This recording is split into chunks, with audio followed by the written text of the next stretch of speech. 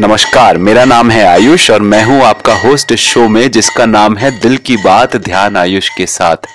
इस शो में रोज की दौड़ से हम कुछ मिनट निकाल कर स्वयं में, अपने जीवन में, परिवार में, मानव में और मानवता में सुख, शांति, संतोष, आनंद कैसे हो, हमारी जागृति कैसे हो, भला कैसे हो, इस पर बैठ के करते हैं साथ में सत्संग, चर्चा, चिंतन और ध्यान।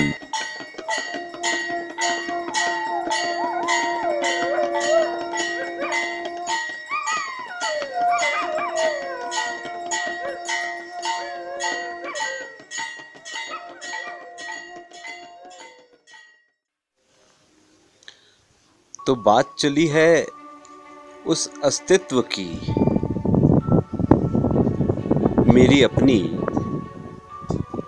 कि मैं कौन हूँ और ये अस्तित्व क्या है।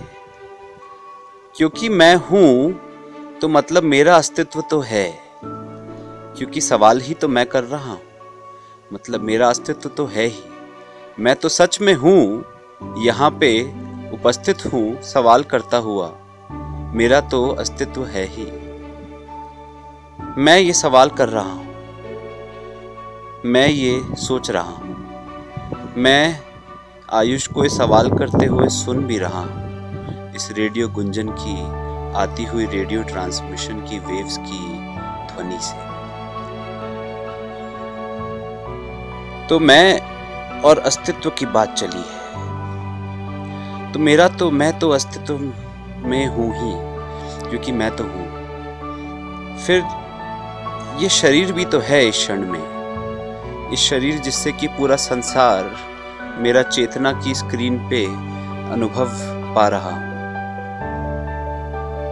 इस पूरे संसार का अनुभव अपनी चेतना की स्क्रीन पे पा रहा हूँ मैं, तो ये संसार भी तो जरूर होगा, ये तो है ही, मुझे तो इसका अनुभव हो रहा है, ये तो है ही ये खूबसूरत संसार। ये आवाज़ें आसपास से जो आ रही हैं, ये हवा चल रही है, पेड़ों की पत्तियां हिल रही हैं, और फिर ये पीछे मधुर संगीत एक प्यारा सा बज रहा है, और पहाड़ों की ये आवाज़, बीच बीच में चलता हुआ कोई गुजरता हुआ ट्रक या कार, मोटरसाइकिल, या कोई मिमियाती हुई भीड़, या फिर कोई मैं मूँ करती हुई गायें, इनकी आवाज़ें भी आ जाती हैं। ये सब जो संसार चल रहा है ये भी तो ज़रूर है, इसका भी अस्तित्व है, ये भी है, तो अस्तित्व, इसका भी अस्तित्व है। तो बात की जाए तो जो अस्तित्व शब्द है ये उस चीज़ का नाम है जिसके अंदर सब कुछ है, जो ये सब कुछ है, ये सब कुछ वही अस्तित्व है। इसमें मैं भी हूँ, मेरा भी अस्तित्व है, क्योंकि मैं भी तो यहाँ हूँ जो सवाल कर रहा हूँ इस बात पे कि मैं कौन हूं। तो जो कृष्ण ने भगवत गीता में बात की कि जीवन शरीर को कपड़ों की तरह बदलता है, ये जो शरीर इस क्षण में एहसास हो रहा है, जिस शरीर का मुझे अनुभव हो रहा है, मैं इसके साथ बैठा हूं इस क्षण में, ये शरीर कपड़ों की तरह बदलता रहता है। सोचा जाए इस पे तो देखिए, जब सपना भी आता है, चाहे उस सुषुप्ति की अवस्था में ही हो, पर सपने में भी एक शरीर तो होता ही है और एक संसार भी होता है। जहाँ भी शरीर पाया, शरीर से उपजता है संसार। पर जो मैं हूँ, मैं तो शरीर से भी पहले हूँ, ये शरीर भी तो मेरे से ही उपजा है। जो ये मैं है, मैं सोचता हूँ, मैं देखता हूँ, अनुभव करता हूँ, तो ये तो उस गहरी नींद में भी है, जो कि इस शरीर के आभास से भी पहले वाली स्थिति है, वहाँ पे भी मैं हूँ। जब कुछ ना होने का, कुछ नहीं जैसा आभास होता है, जहाँ समय की भी गति नहीं होती है, वो एक क्षण बराबर होता है जैसे, जब कुछ नहीं होता पर मैं ज़रूर होता हूँ, उस क्षण भी मैं ज़रूर होता हूँ, उस गहरी नींद की अवस्था में भी। वहाँ से मुझे उभरता है मेरा मनस, वहाँ से मेरे उभरते हैं मेरे मन के विचार, उसके बाद उभरता है मेरा शरीर सा, जैसे जैसे मैं एक सपने में या इस समय इस धरती पे, इस शरीर के अवस्था में, इस धरती पे हूँ या सपने में हूँ, तो एक शरीर और उसके साथ आता है पूरा संसार। हम इस संबंध की बात कर रहे हैं, क्योंकि जो मैं क्या हूं इसको समझने के लिए संबंध को भी समझना बहुत जरूरी होगा।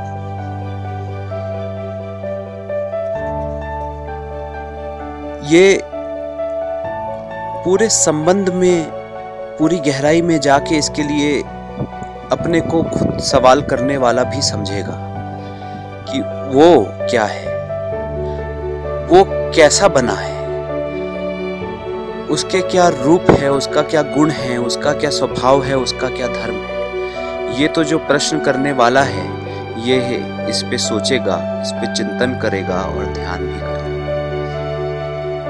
साथ ही में इसका शेष अस्तित्व इसके साथ क्या संबंध है, इसके पूरे विचार के साथ ध्यान करेगा। तो इसके लिए उसको शेष अस्तित्व भी समझना होगा। देखा जाए तो सबसे पहली समझ तो उसको ये पानी होगी कि जो शेष है, इस शेष का केवल आभास ही है। ये शेषता जो है, ये शेषता जो है जो कि कौवे में भी है, ये कौवा भी शेष है जो ऊपर से काव काव करके जा रहा है। तो ये भी शेष संसार का ही एक हिस्सा है। तो ये जो शेष है क्या ये मेरे से अलग है? ये जो सवाल करने वाला है वो ये भी सोच रहा है कि जो मैं हूं वो भी क्या इस शेष से अलग हूं?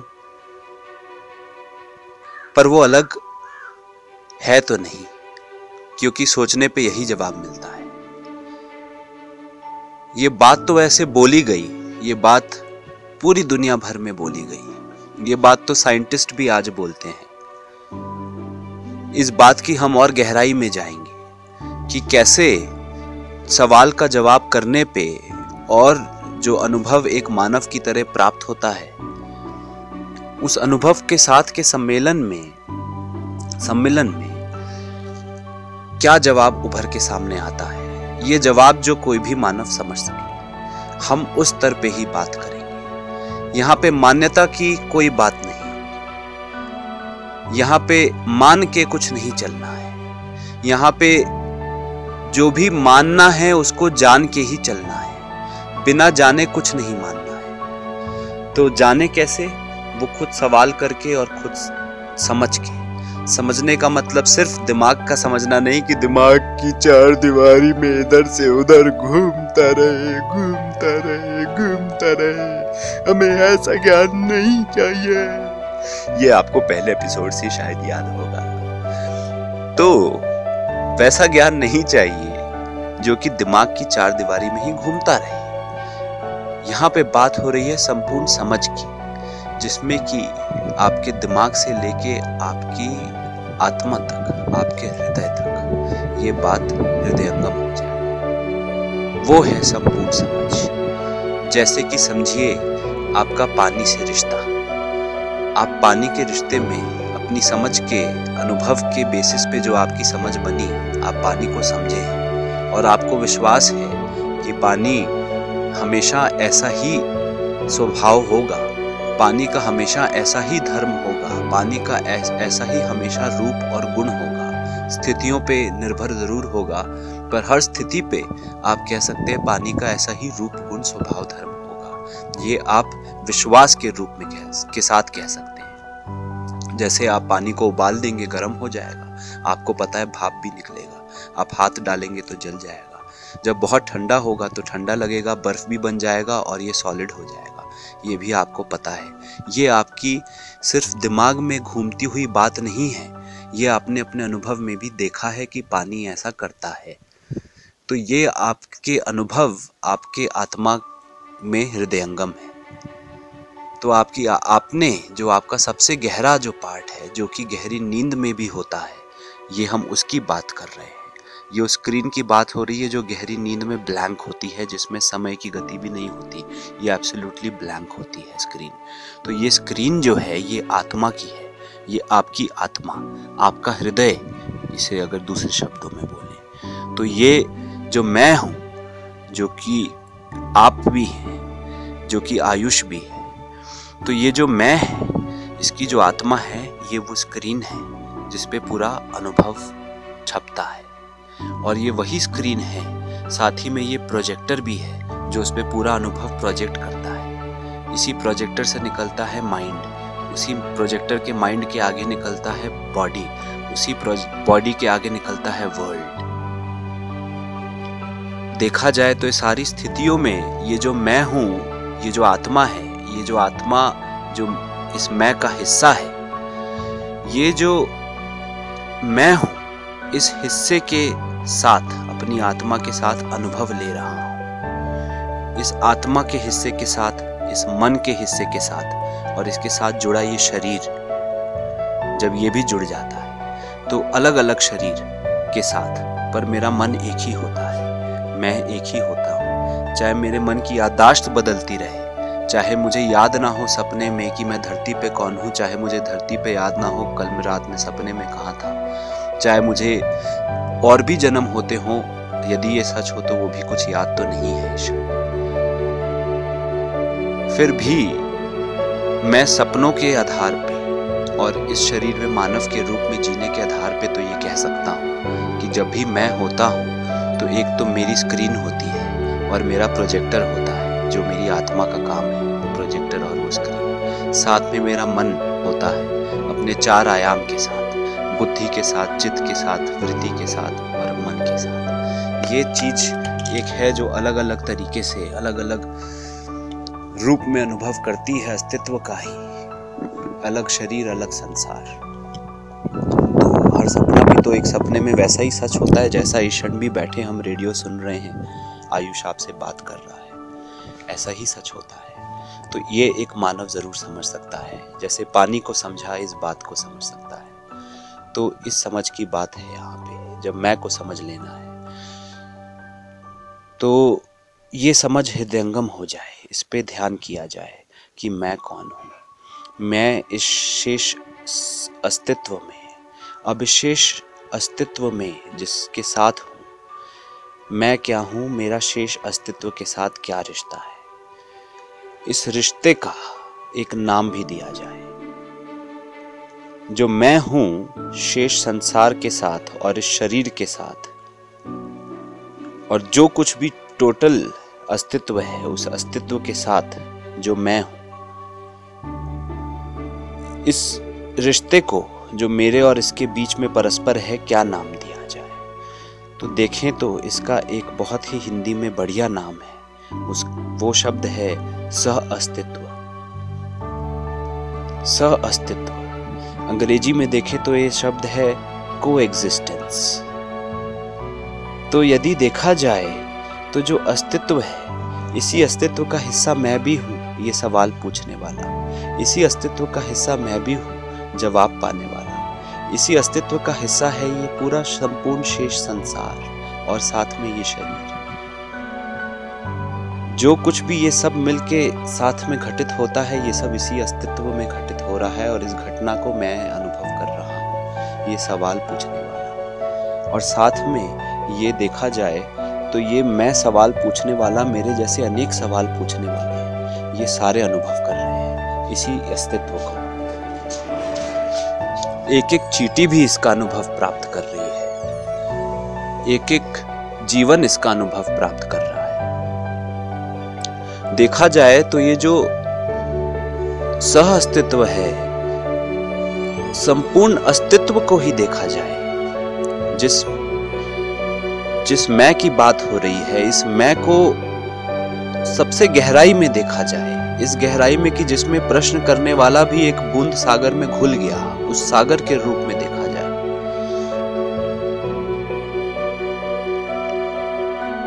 तो ये अस्तित्व में ही ये सारे सवाल करने वाले, ये सारे चेतना, ये सारी चेतना के साथ होने वाले ये जो जीवन है, जो मानव रूप में है और जीव के रूप में धरती पे भी है। तो ये जो जीवन है ये भी इसी अस्तित्व का हिस्सा है, और ये जो मैं है ये हर जीव को और हर मानव को इसका बराबर आभास है, इसका बराबर अनुभव है, इसकी बराबर प्रतीति है। तो ये वो मैं की बात हो रही है, यहां द्वैत आ गया। देखा जाए तो सह अस्तित्व क्या है, जब अस्तित्व को द्वैत के रूप में देखा जाए, पिछले एपिसोड में लेक्चर में हमने बात की थी कि जो ये अस्तित्व शब्द जिसके लिए हम वस्तु के लिए इस्तेमाल कर रहे हैं, ये वस्तु जो है वो अद्वैत है। मतलब ये जो अस्तित्व है, ये जो वस्तु है जिसका नाम अस्तित्व बोल रहे हैं, इसका दूसरा नाम अद्वैत भी हो सकता है, क्योंकि ये वस्तु अद्वैत है, कोई दूसरा नहीं है। जो कुछ भी है वो यही है, इसके बाहर कुछ और नहीं है। हम उस वस्तु की बात कर रहे हैं जिसमें सब कुछ समाया हुआ है, जो कि अनंत ही हो सकती है, क्योंकि जो अनंत है उसी के अंदर सब कुछ समा सकता है। यदि वो अनंत ना हो तो उसकी एक सीमा होगी, जिसकी भी सीमा है वो किसी और चीज में जरूर समाया है, जो जिसकी सीमा उसकी सीमा से बड़ी होगी। तो ये जो अस्तित्व, यदि इसमें सब कुछ ही अस्तित्व है तो ये असीमित है, क्योंकि तभी इसमें सब कुछ समा पाएगा। तो ये जो अस्तित्व है, यदि इसको, ये जो अद्वैत है, इसको यदि द्वैत के रूप में देखा जाए, यदि इसको इसके हिस्सों के रूप में देखा जाए, तो वहां पे ये दिखता है, और ये देखने वाला मैं ही है। ये देखने वाला फिलहाल तो मानव ही है। इसका अनुभव एक जानवर को भी होता है, एक जीव, हर जीव को होता है, पर इस अनुभव का पूरा सार निचोड़ लेने वाला एक मानव ही है। इसको पूरे तरीके से समझ जाने वाला फिलहाल धरती पे मानव ही है। तो ये मानव ही ये समझ रहा है कि ये जो अद्वैत अस्तित्व है, इसमें एक द्वैत इकाई के रूप में समझ रहा है। ये मानव ही सवाल कर रहा है कि इस अस्तित्व में मैं कौन हूं, क्योंकि जहां पे वो अपने को मैं मानव के रूप में समझ के सवाल कर रहा है, मतलब शेष संसार भी है। जहां पे वो अपने को जीवन समझ के भी सवाल कर रहा है, मानव से पहले भी, वहां पे मानव रूप भी है, और यदि आदेश और संसार और लोक भी होते हैं तो वहां पे भी वो जीवन है। तो ये वो जीवन सवाल कर रहा है इस क्षण मानव के रूप में धरती पे उपस्थित, कि मैं क्या हूं। और वो ये भी सवाल कर रहा है कि मेरा शेष द्वैत सह अस्तित्व के साथ, मतलब शेष द्वैत संसार के साथ, इस शरीर के साथ,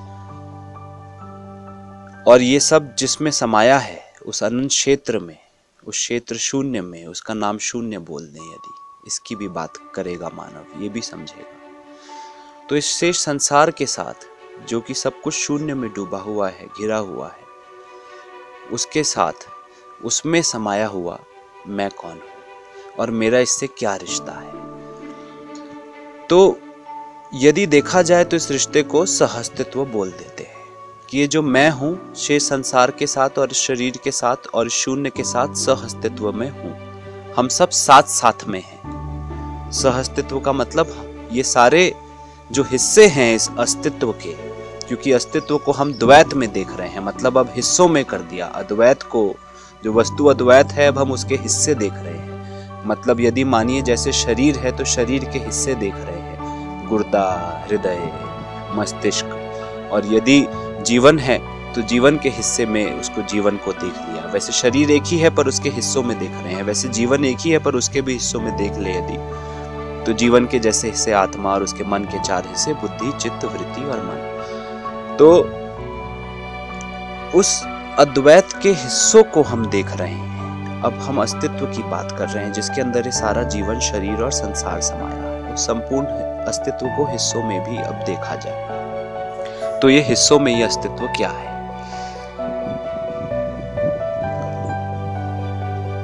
तो यदि देखा जाए तो एक इंसान ये देखता है कि एक तो जीवन है जो कि जीव शरीर और मानव शरीर के रूप में उपस्थित होता है, जिसमें एक चेतना होती है, जिसमें आत्मा और मन के 4 आयाम होते हैं, जो कि एक ही जीवन काल में सीख सकता है, समझ लेता है। जैसे कुत्ता भी एक जीवन में बहुत सीखता है, चींटी भी बहुत सीखती है, और इसकी इंद्रियां होती हैं शरीर के साथ, जिससे संसार का अनुभव लेता है, उससे सीखता समझता अनुभव से और जीता है। ये जानवर कभी कभी प्रेम भी दिखा देते हैं, एक दूसरे का ख्याल भी दिखा देते हैं, सहअस्तित्व का रिश्ता निभाते हैं। पर जो इंसान है ये सहअस्तित्व का रिश्ता निभाने में सबसे ज्यादा सक्षम है, क्योंकि इसके पास जो मस्तिष्क है शरीर का, इंसान शरीर का, ये इंसान शरीर सबसे ज्यादा डेवलप्ड मस्तिष्क के साथ है। इसीलिए जीवन इंसान के रूप में सबसे ज्यादा अस्तित्व को समझने में सक्षम है। तो ये इंसान ये देखता है कि भाई यहाँ तो जीवन जीव में और इंसान के रूप में है। फिर वो देखता है इसके अलावा शेष संसार में पेड़ पौधे हैं, बैक्टीरिया है, वायरस है, ये सब भी वो देखता है। साथ में वो देखता है पत्थर भी है, सूर्य के किरणें भी हैं, जल भी है, वायु भी है। ये पूरा सौर मंडल है और ये अनंत सा दिखने वाला ब्रह्मांड है, जो कि साइंस की आंख से भी देखा जा सकता है। तो इतनी अनंत दुनिया में उसको चैतन्य संसार भी दिखता है और उसको जड़ संसार भी दिखता है।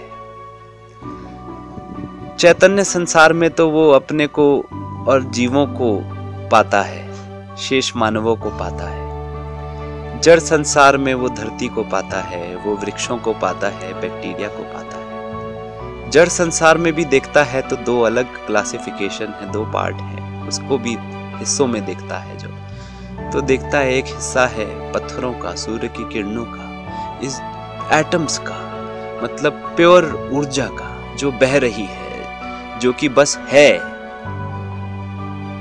वो ऊर्जा भी जो है वो चाहे बह रही है या स्थिर है पत्थर के रूप में, पर वो बस है, उसको होते हुए दिखती है, जैसे वो होने का धर्म निभा रही है। दूसरा उसको दिखता है एक ऐसा संसार जिसमें कि एक खुद को आगे बढ़ाने की एक क्षमता भी है और साथ ही साथ पूरा वो ऐसा होता हुआ दिखता भी है, जैसे बीज से वृक्ष, वृक्ष से बीज, ये अपने में बढ़ता रहता है, ये अपने में चलता रहता है, अपने को बढ़ाता रहता है। एक जीवन की आप कहिए जीने की प्रक्रिया सी है, जैसे इसमें जीवन नहीं, जीने की प्रक्रिया इसे कहें, जिसे हम डिफाइन करेंगे कि ये होते तो हैं ही जैसे पत्थर है, पर साथ ही में ये बढ़ना भी इनका धर्म होता है।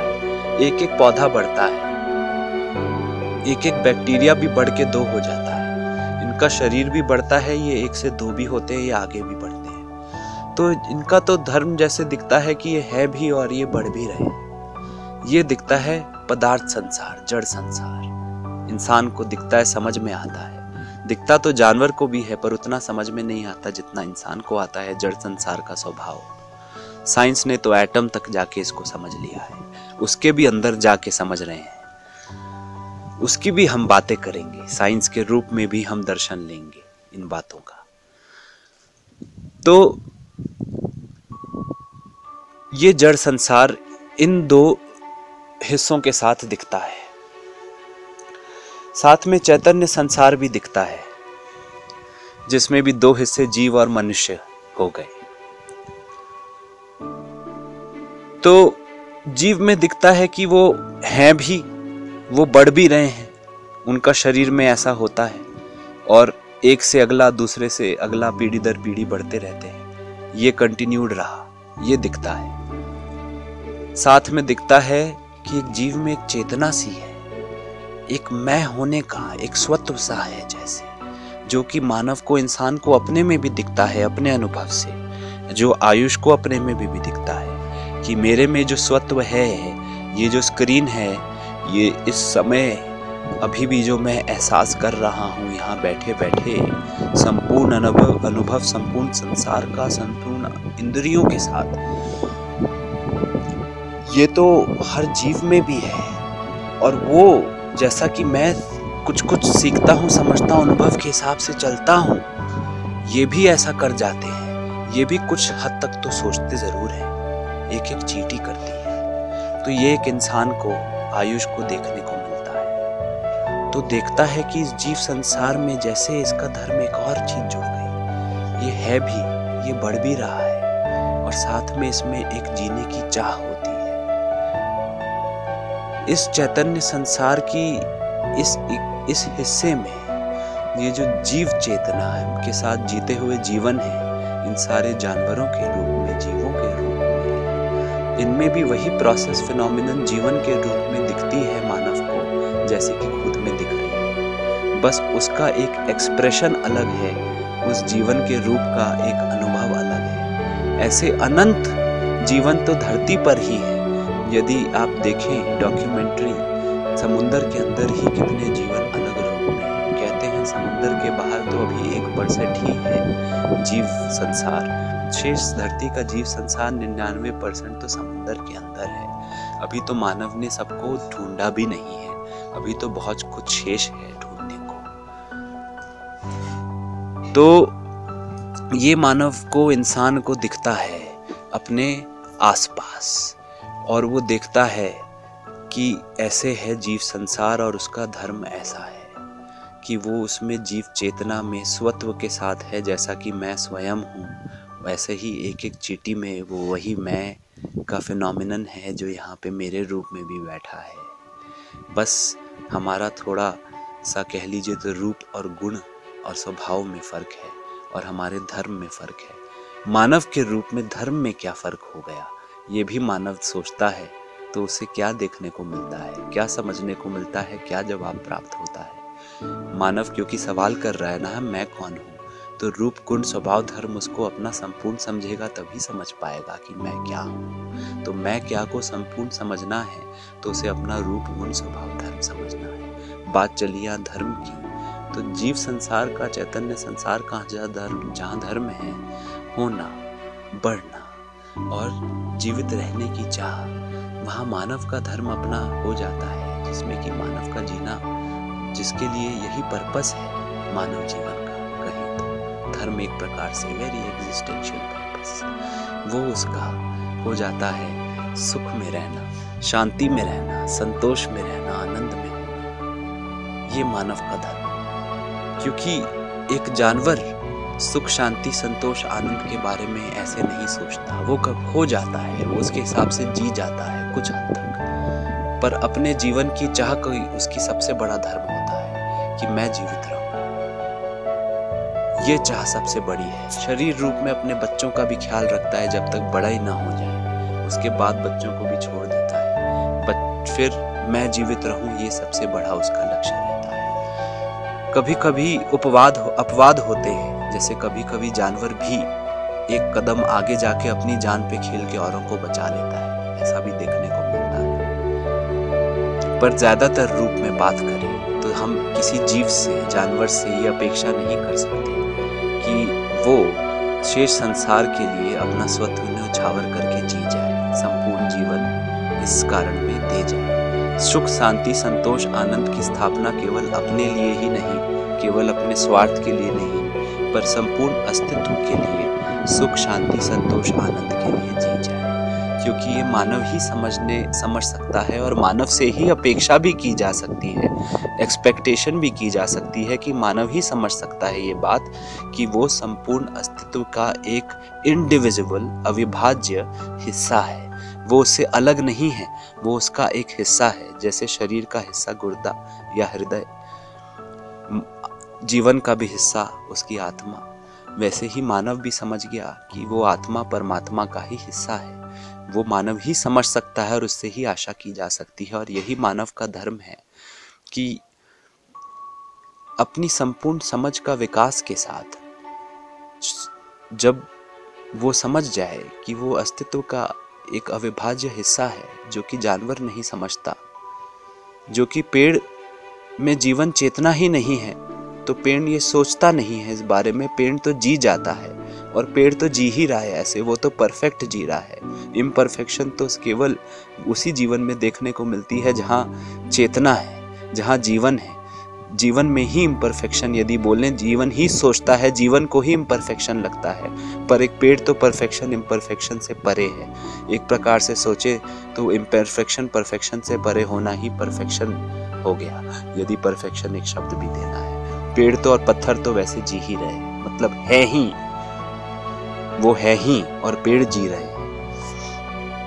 जानवर भी एक प्रकार से उससे क्या अपेक्षा करे, उसमें जीवन है, और वो जीवन अभी पूरा विकसित नहीं है, तो वो अभी परफेक्शन की सब सोचने लायक अभी विकास पे भी नहीं आया है, तो उससे भी हम अपेक्षा नहीं कर सकते मानव से रूप में, पर मानव से जरूर की जा सकती है। और वही मानव सवाल कर रहा है, मैं कौन हूं?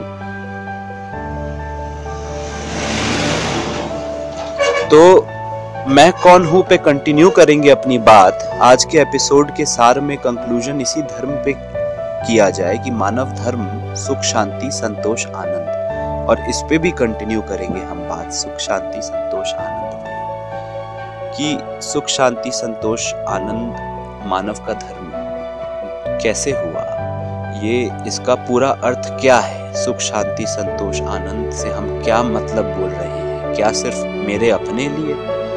हर एक मानव केवल अपने लिए सुख शांति संतोष आनंद की अपेक्षा रखता है, एक्सपेक्टेशन रखता है और संकल्प करता है, वैसे उसके लिए जीता है? या एक जो संपूर्ण मानव है, जो जीव चेतना से भी ऊपर विकसित होकर संपूर्ण मानव बन गया, वो मानव केवल अपने लिए नहीं जीता? तो यदि सोचें तो इन शॉर्ट आंसर एक मानव को ये क्लियर मिल जाता है कि जीव चेतना में जीना तो सर्वाइवल इंस्टिंक्ट पे जीना है। मैं जीवित रहूं इसकी चाह पे जीना है। सर्वाइवल इंस्टिंक्ट जीव चेतना का धर्म है। मानव जीव चेतना के ऊपर विकसित इकाई है इस सह अस्तित्व रूपी अस्तित्व की इस धरती पे, और मानव चेतना में इस विकसित इकाई में जो विकास हुआ है इस क्रम में इवोल्यूशन के, वो ये हुआ है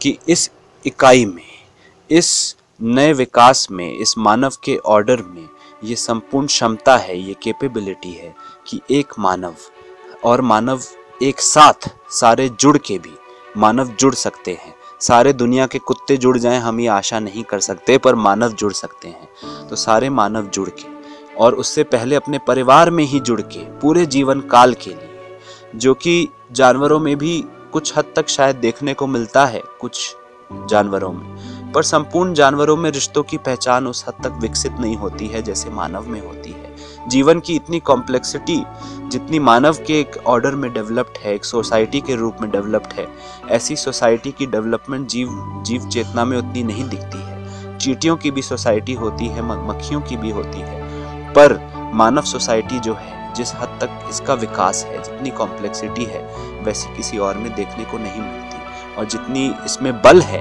ये बल किसी और में देखने को नहीं मिलता। इसीलिए मानव आज दुनिया में ताकत के ऑर्डर में भी सबसे ऊपर है। तो मानव का धर्म इसके साथ ही क्या है? ये ताकत आज तक मानव ने अपने को समझे बिना ताकत की गुलामी ही की है। जिस दिन मानव अपना धर्म समझ जाएगा, जैसे वो पानी को समझ गया है, अपने को समझ जाएगा जैसे वो पानी को समझ गया है, उस दिन वो ताकत की गुलामी से नहीं, ताकत से आजाद होकर उस ताकत को सही इस्तेमाल में डालेगा।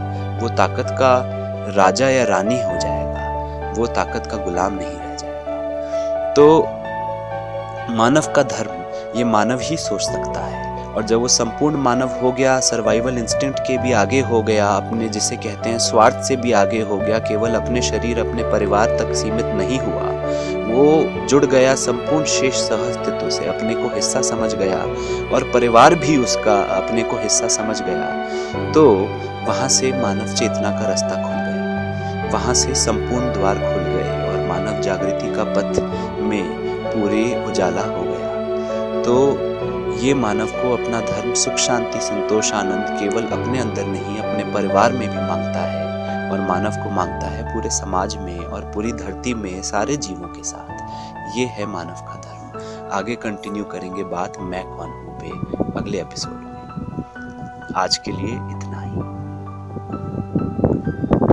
हरि ओम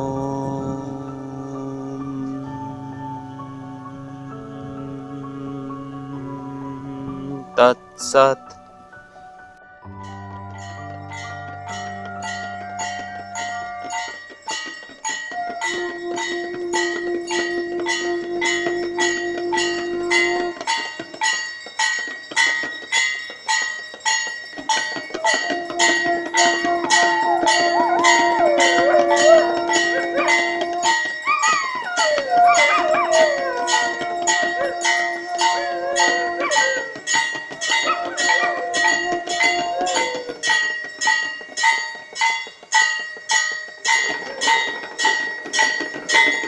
नमस्कार, मेरा नाम है आयुष और मैं हूं आपका होस्ट इस शो में जिसका नाम है दिल की बात ध्यान आयुष के साथ। इस शो में रोज की दौड़ से हम कुछ मिनट निकाल कर स्वयं में, अपने जीवन में, परिवार में, मानव में और मानवता में सुख, शांति, संतोष, आनंद कैसे हो, हमारी जागृति कैसे हो, भला कैसे हो, इस पर बैठ के करते हैं साथ में सत्संग, चर्चा, चिंतन और ध्यान।